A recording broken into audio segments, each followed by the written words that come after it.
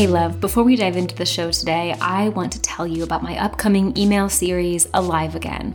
Starting on April 26th, I am taking people on a 5 email series journey back to their joy, back to feeling alive again.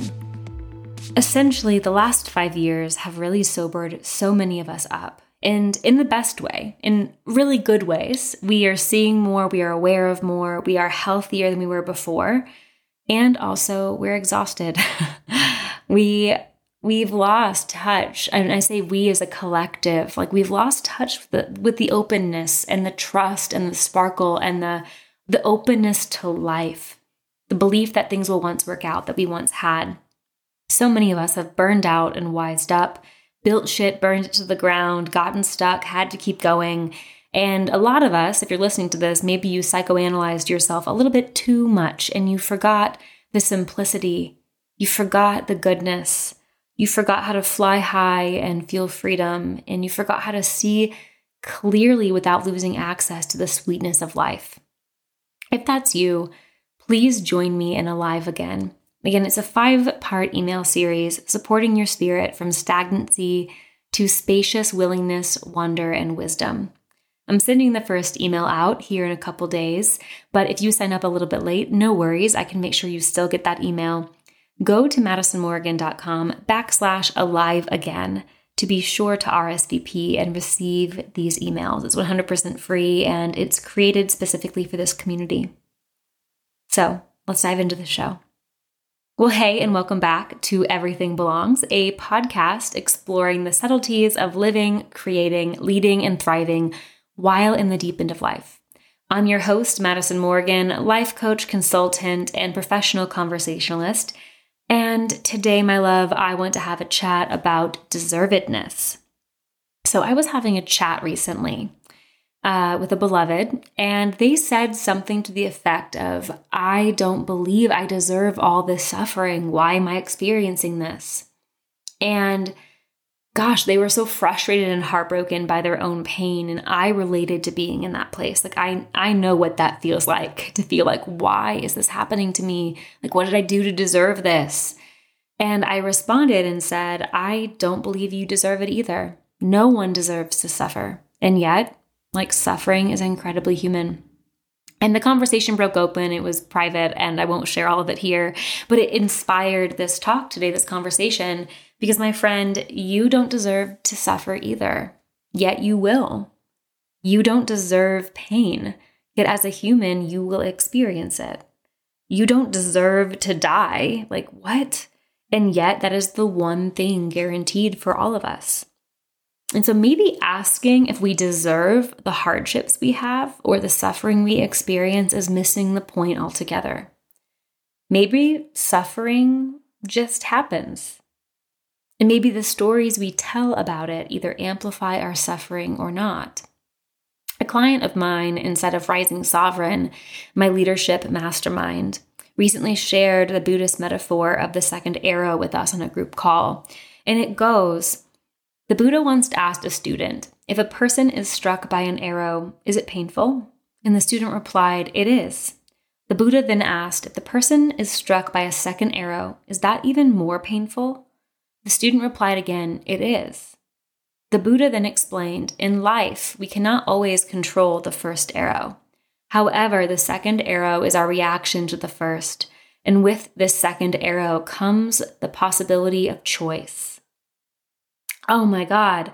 Possibility of choice is like what inspires all of my work, right? It's where the idea of we can utilize our power and our sovereignty to take responsibility and make choices. And that to me is so inspiring. The possibility of choice. Within that choice is not only our action, right? It's what we do next. It's how we wield our power. It's how we take sacred responsibility for our lives and for ourselves. But it's also the stories we tell about the first arrow. Deservedness is a story rooted in a punishing paradigm. The truth is, you do not deserve to feel like shit. You do not deserve your suffering. You didn't deserve your trauma. You don't deserve heartache or whatever financial troubles you're facing. Like, you don't deserve it. And yes, we live in a world where choices have consequences. That, like, cause and effect, I get it. But deserve? Do you feel how that's just rooted in punishment programming? The idea that if you're a good little boy or a good little girl or a good little child, that you'll get rewarded. And if you're bad, you deserve punishment or goodness withheld from you.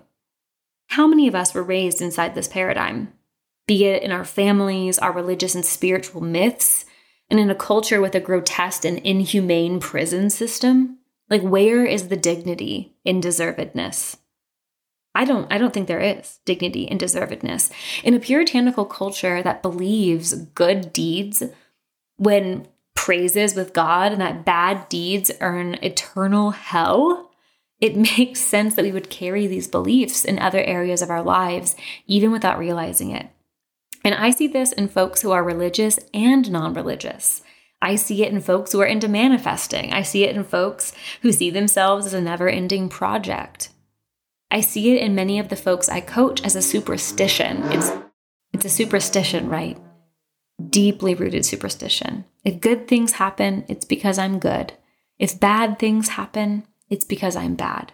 If I feel good, I'm doing good. If I feel bad, I must be bad.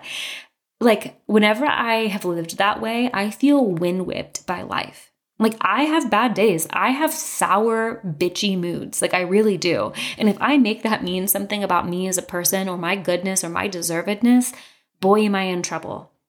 But if I let it be like a cloud, kind of eclipsing the sun for a minute, that's a totally different experience.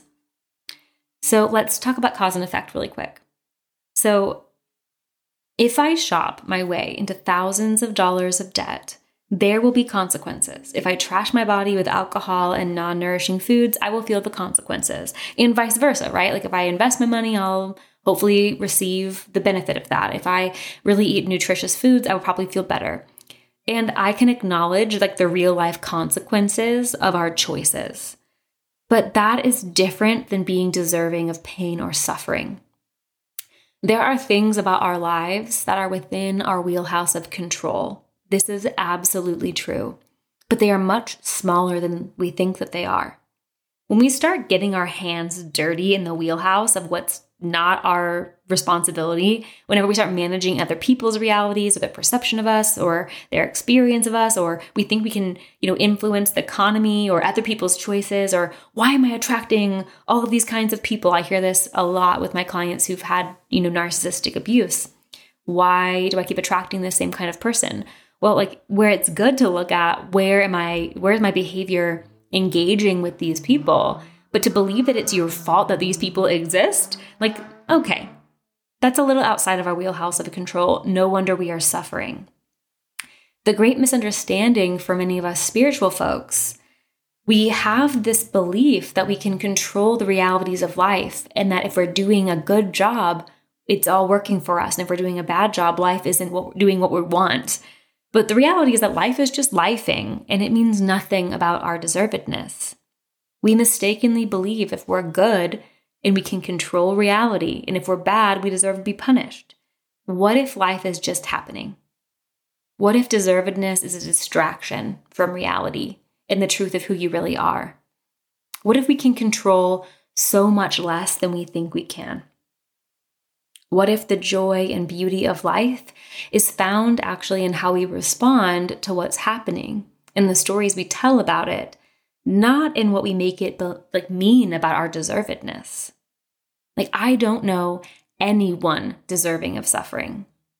Like, I don't know anyone deserving of suffering. And if you're like, I know someone, like, okay, check yourself. Like, you really believe another human being should suffer? Like, should they're deserving of it?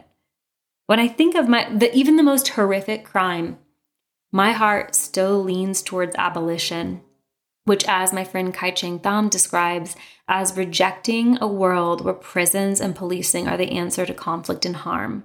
I reject prisons and punishment and policing, which also means I reject putting myself in the prison of shame. I reject putting myself in a punishing position where I punish my own humanness, and I reject policing myself and surveillancing myself. And that isn't to say I don't believe in loving justice or accountability, right? Like, when someone causes harm to other people, there should be consequences to that. There are consequences to that. These are dignified answers of how to navigate harming one another. But it's not the same thing as being deserving of punishment. It's not. Loving justice and accountability are choices made from observing the consequences of my actions. They are coming from observing that my actions can harm other people. And they're how I'm responsible to my own life. Not because I'm deserving of punishment, but because I want to be accountable to my fellow humans. Do you feel the difference? So what if we started making our relationship to life the same? What if when we feel pain, we can see it as a part of life and choose to be lovingly responsible to care for and steward the pain, not because we deserve it, because it's here and it's happening. I have a great curiosity about what life could be like if we divested completely from the idea that we deserve anything. Life is happening and we respond. Life is happening and we're responsible for what we do next. Life is happening and the second arrow is ours to choose. My friend, you don't deserve your suffering. And if it's here, tend to it. If it's here, let it teach you something. It's not your fault, and it's here. One of my greatest prayers is that life may live me. And I know for certain when I project my ideas about my own deservedness all over it, I stifle the flow, I stifle the goodness. And to me, this is the heart of the concept that everything belongs. To be able to stay open-hearted and say yes to life, knowing that that also means suffering, knowing that that also means heartbreak, knowing that that also means change and death. That's part of life. It's part of life. Not because you're deserving of it, but because it's present, it's here. And if it's here, it must somehow belong. So, do you deserve all this suffering? No, you don't. And if it's here, what do we do next? I aim to answer some of those questions in the Alive Again email series, the 5-part email series, not to answer like the great mysteries of life, but to help all of us have some better tools to wield what is happening within our control, what's within our responsibility, to take that sacred responsibility and to alchemize our suffering and our grief into something that is useful and service-oriented and beautiful and open to life again. Like, that's really what I want. So if you are curious about the Alive Again email series and you want to dive deeper with me, if you listen to the top of this episode, you already know the first email comes on April 26th, 2023, if you're listening to this in real time. And it is a 5-part free email series supporting your spirit from stagnancy and overwhelm to spacious willingness, wonder, and wisdom. It's going to be practical, it's going to be spiritual, and hopefully it's going to be something you can immediately apply to your life every single email that builds upon itself. So you can turn all that you've learned and lost and longed for over the last few years into sage wisdom without losing your wonder, your childlike wonder. So go to madisonmorrigan.com/alive-again. It's Madison Morrigan, MORRIGAN.com/alive-again. You can click the link in the show notes. It's right there for you. I really look forward to sharing this with you and to going on this couple-week journey of feeling alive again. Well, as my grandmother Rose would say, I will talk at you later.